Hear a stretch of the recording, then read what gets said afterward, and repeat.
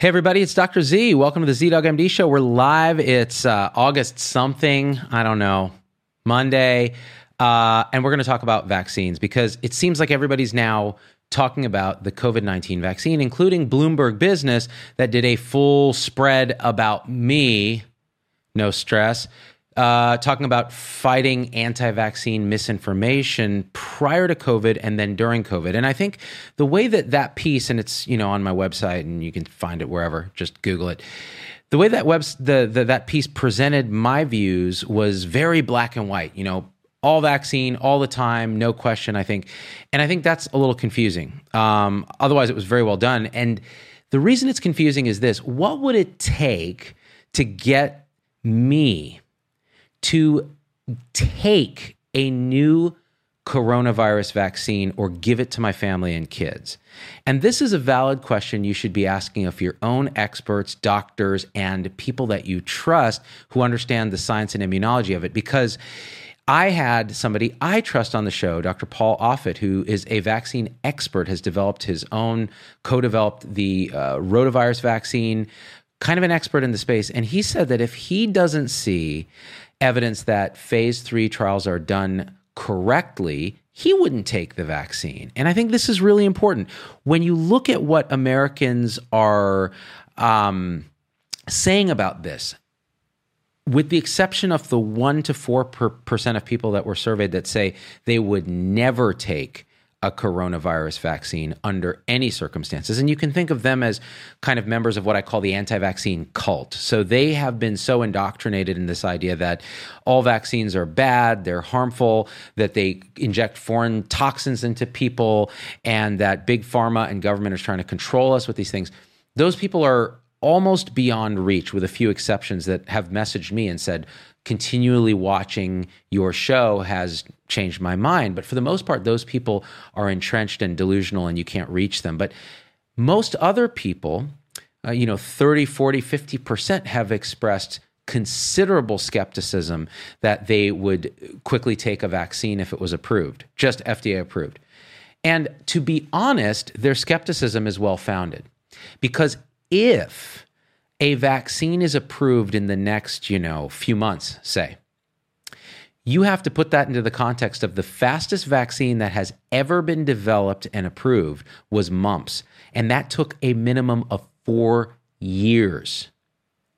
So when you say, we have a brand new vaccine for a different class of virus for which we have never created a vaccine using a technique, messenger RNA, that Moderna and Pfizer are using in their big vaccine trials, that has never been done. Although it's been studied for a long time, it has never been successfully done. And you're going to do it in this record time, this Operation Warp Speed that the government talks about. Skepticism is in order. And in fact, if you're not skeptical, you are not doing what I'm asking you to do, which is critically think, review the data, listen to a series of experts who are real experts, not fake experts trumped up by conspiracy theorists, right? So you have to deeply look into it and find people that you trust and listen. And that's what I do as a doctor. So I look at the primary data and then I talk to experts who I trust who've also reviewed that data to make sure I'm not missing anything. So in the case of, let's say, Moderna's vaccine, which is now undergoing phase 3 clinical trials, what does phase 3 clinical trials mean? It means that they are now in human trials looking in large number of people to see, is the vaccine safe and is it effective, in this case compared to placebo. Now this is very, very important. Placebo means an inert substance that shouldn't give any real immune response, like salt water, but it's injected in the same way, so it creates the same set of circumstances in the mind of the patient as the real test vaccine would. So you would want to randomly assign half the patients to the get the real vaccine side and half the patients to the get the placebo side. And when you randomly assign those patients, you eliminate a lot of what we call selection bias and other biases that can arise where you're cherry picking the patients that you think will do best with the virus, with the vaccine, or vice versa. And that can introduce all kinds of bias, which we see in a lot of the trials for drugs that are observational trials that aren't actually looking at randomization into two groups, including a placebo, or at least another drug that you're comparing it against. Now, the randomization needs another thing, which is blinding. So what is blinding? When you hear people talk about a double-blind placebo-controlled trial, that means you've randomized the groups to one group or another. One group gets an inert substance, the placebo, and the blinding occurs in two possibilities. The first is the patients are blind to which treatment they got. They don't know if they got the vaccine or they got the placebo. Now, the Moderna trials that are ongoing right now and the Pfizer trials, they are blinding the patients, meaning the patients don't know which arm they're in. And that's important because once the patient gets a sense of what their treatment is, it can bias the results, especially if the patient is self-reporting symptoms. If they're told you got a pretty strong vaccine, they're more likely to report either positive or negative symptoms associated with that. So you want the patients to be in the dark. But then importantly, you don't want the investigators to be biased. So the chief investigators that are actually crunching the data and actually making the interpretations cannot know which groups the patients are in early on, or they will treat them potentially differently.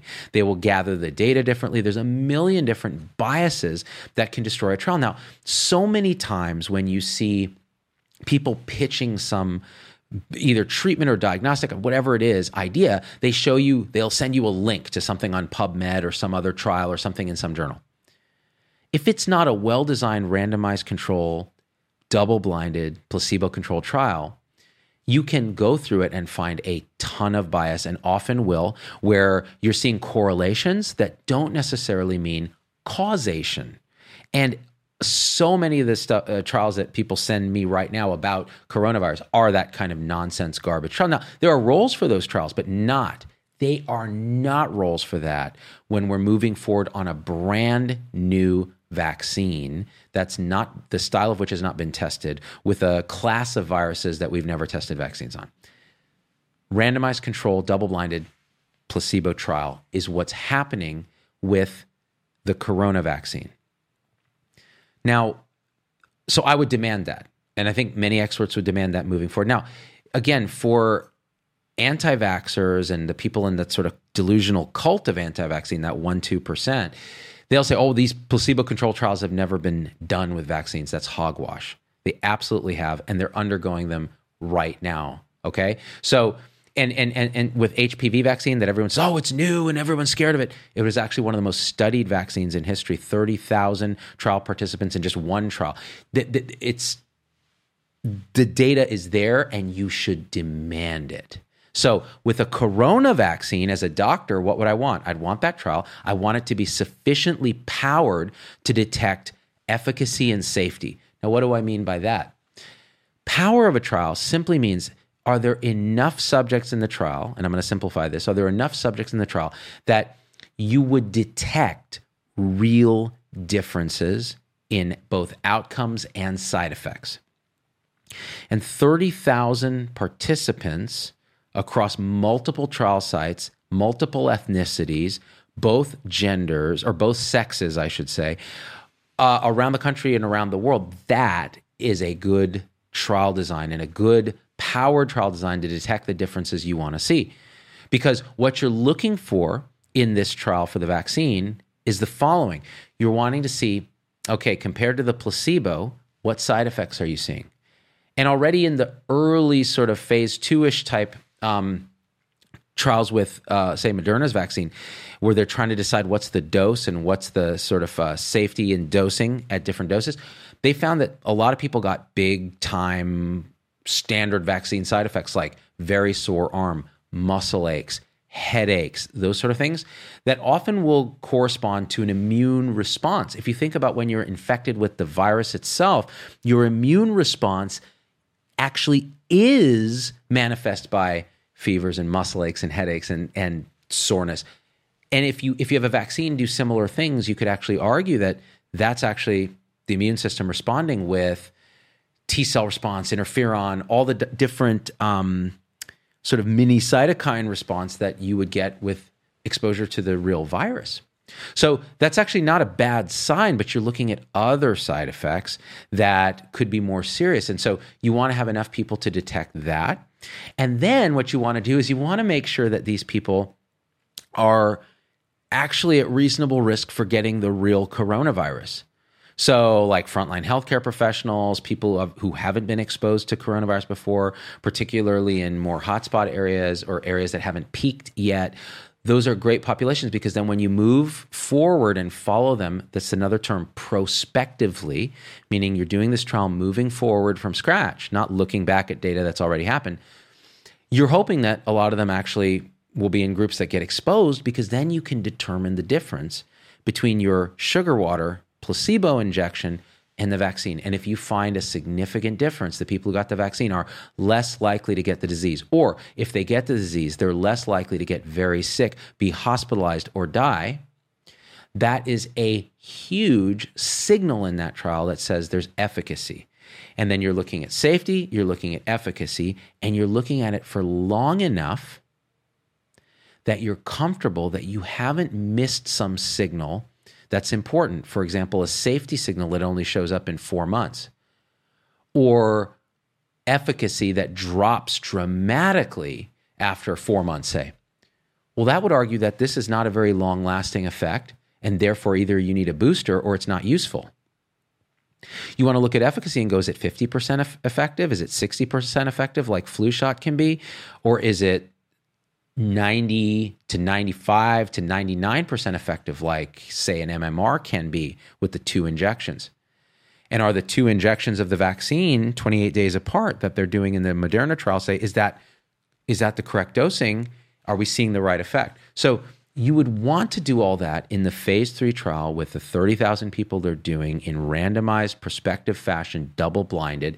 And then you'll want to look at that data when it comes out and look at it carefully, and then have experts look at it carefully. And if that makes you say, this thing is safe in the population studied, it's efficacious, meaning it's high efficacy, it works, then you make the personal decision. Okay, have I already had COVID? No. Okay. Am I at risk for COVID? Sure, everybody is.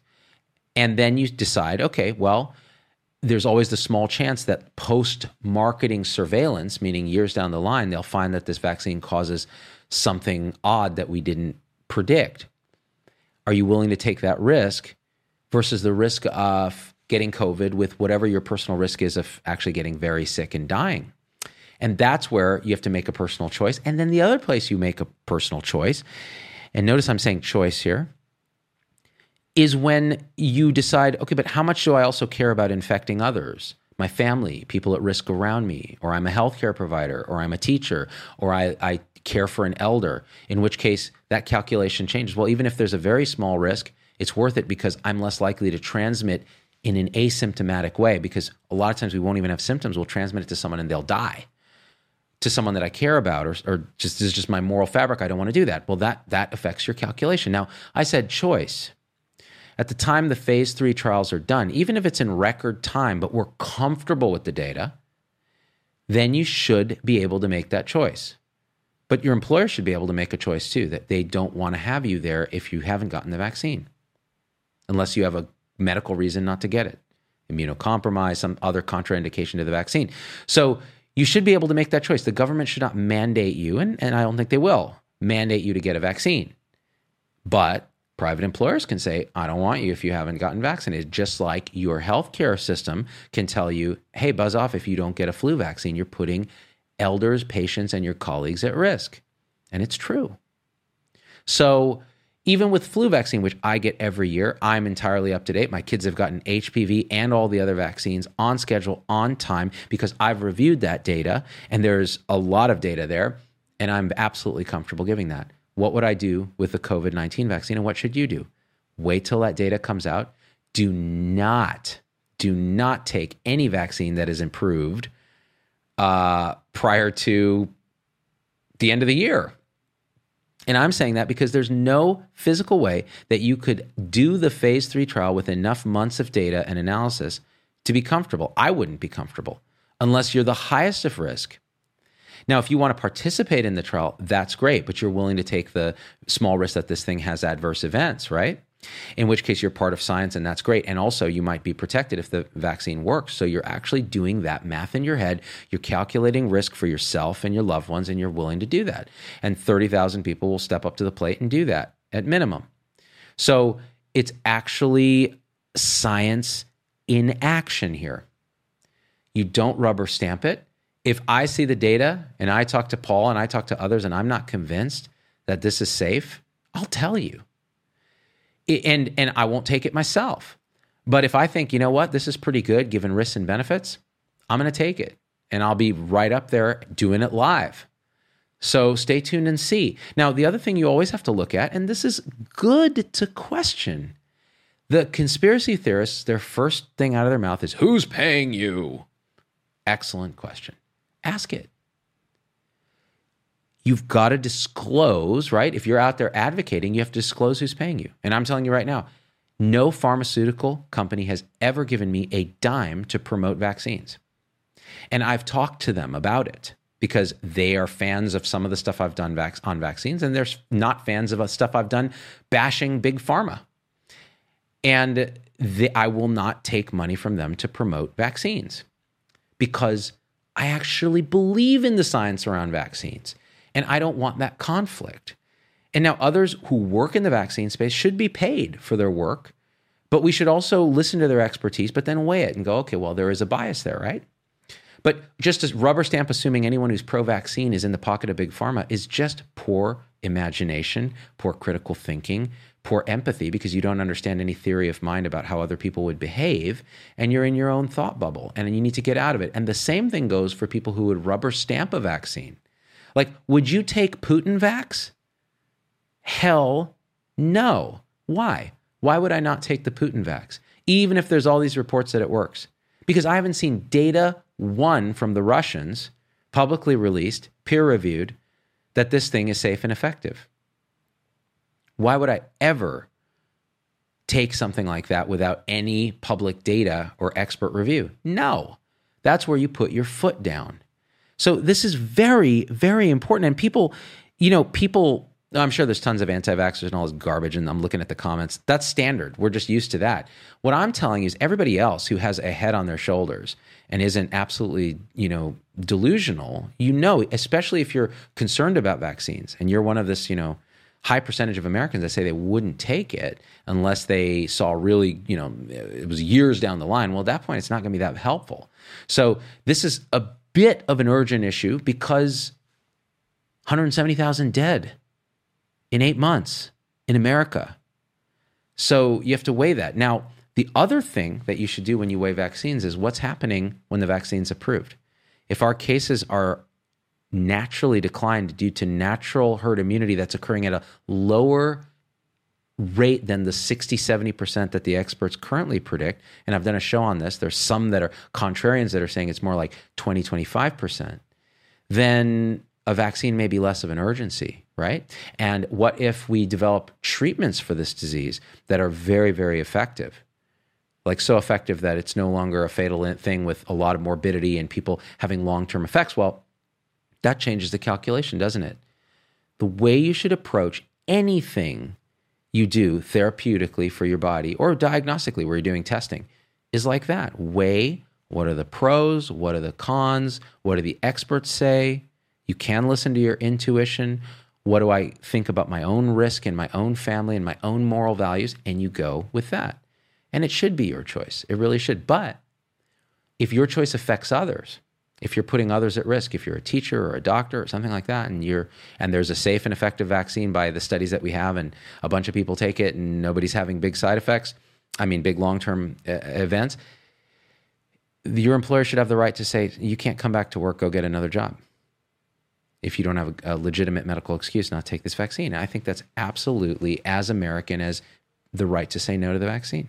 So that's what I think as a physician. And I think you should share this video. I think the people who support the show are awesome.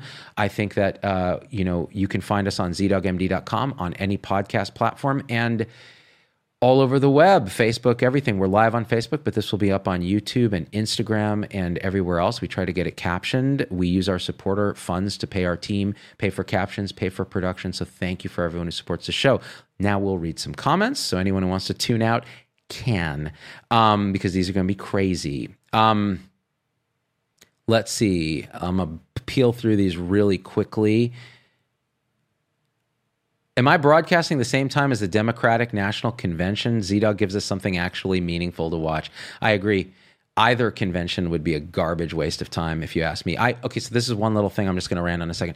I have never seen, of course it's an election year, such a politically charged scientific topic in the history. I mean, global warming comes close, but this has been so ridiculous that you cannot talk about it without some a-hole on one side of the aisle or the other attacking you, calling you, either a communist or some kind of fascist. And that's just dumb. Americans, we should be citizens of the world. We should be better than that, right? Forget just Americans. People do this around the world, politicizing this. Just shame on us for doing that. Really, really. And then people accuse me, because for example, I did the press Bloomberg business. Well, I had no idea. Apparently, Bloomberg is associated with, far left stuff, according to many. So I was attacked by all these conservatives. And then I'm attacked by all the liberals when I don't stand up and say X, Y, or Z, or, whatever. You cannot win except to stay true to the truth, the science, your own critical thinking, your own moral matrix, and forget the politics, forget the tribal identity, forget the badges. And if we can do that in science, oh man, we're actually going to progress as a species beyond this muck that we're in right now. Do they ever tell the phase 3 patients if they got the placebo or the real drug after the trial is over? Craig Bruckmiller. I believe in many trials they'll tell you after the trial. But one interesting thing with these trials, and there was a piece on this in the news actually where they were talking about Medford, Oregon, and how they're enrolling a lot of patients there at one of the testing facilities. And just average patients are getting enrolled, and they would get the injection, and they would complain that they didn't have any soreness or fevers or muscle aches, and they were really sad. They thought they got the placebo, right? So you can actually bias the patient just by this idea that, oh, did I get it or did I not get it, without really any sense. I mean, you could get the actual vaccine and have no side effects. Who's to say you got a placebo? You can get the placebo and have terrible side effects that are mind generated and believe you got the actual vaccination. So that's the beauty of randomized controlled trials. It's a great equalizer. It doesn't matter what you believe. We know the data at the end of it when we unblind the investigators and take a look. Thanks to everyone who's sending stars. They're a penny per star that we get for the show, and we use it to support our music videos. Waiting on the World to Change is coming out hopefully this week. We shot it this weekend at San Mateo Medical Center here. They were wonderful. The entire respiratory therapy department showed up. And the San Mateo County Health Foundation that is responsible for providing care and helping to fund our county safety net hospital here in the Bay Area in San Mateo. We're the 14th richest county in the nation, and yet our poorest, most vulnerable patients have actually some of the best care in a publicly funded hospital that is funded through donations from people like you, San Mateo County Health Foundation. And they were kind enough to let us shoot. The whole RT department showed up. They brought their PPE. They showed us. It's going to be a great video, and it's because real frontline caregivers that we were celebrating in the video showed up on their day off to contribute. And that's what's just wonderful about this audience, right? Let's see. People attacking each other in the comments, nothing new. Cami Rochette says, who's a supporter, left or right, science is facts, and that's the total truth. Well, we're all trying to find truth.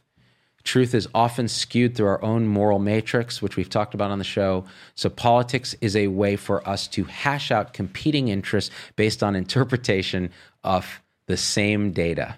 But the key thing is we can use critical thinking and reasoning to interpret that data and then actually remove our political bias by recognizing it. That involves something called metacognition, where you're able to think about your thinking. And if we did more of that, the world would be a vastly better place. All right, guys? I love you. Thanks for joining me tonight. Please share this video, and we out. Now, if I can just figure out how to stop this. There we go. Bye, guys.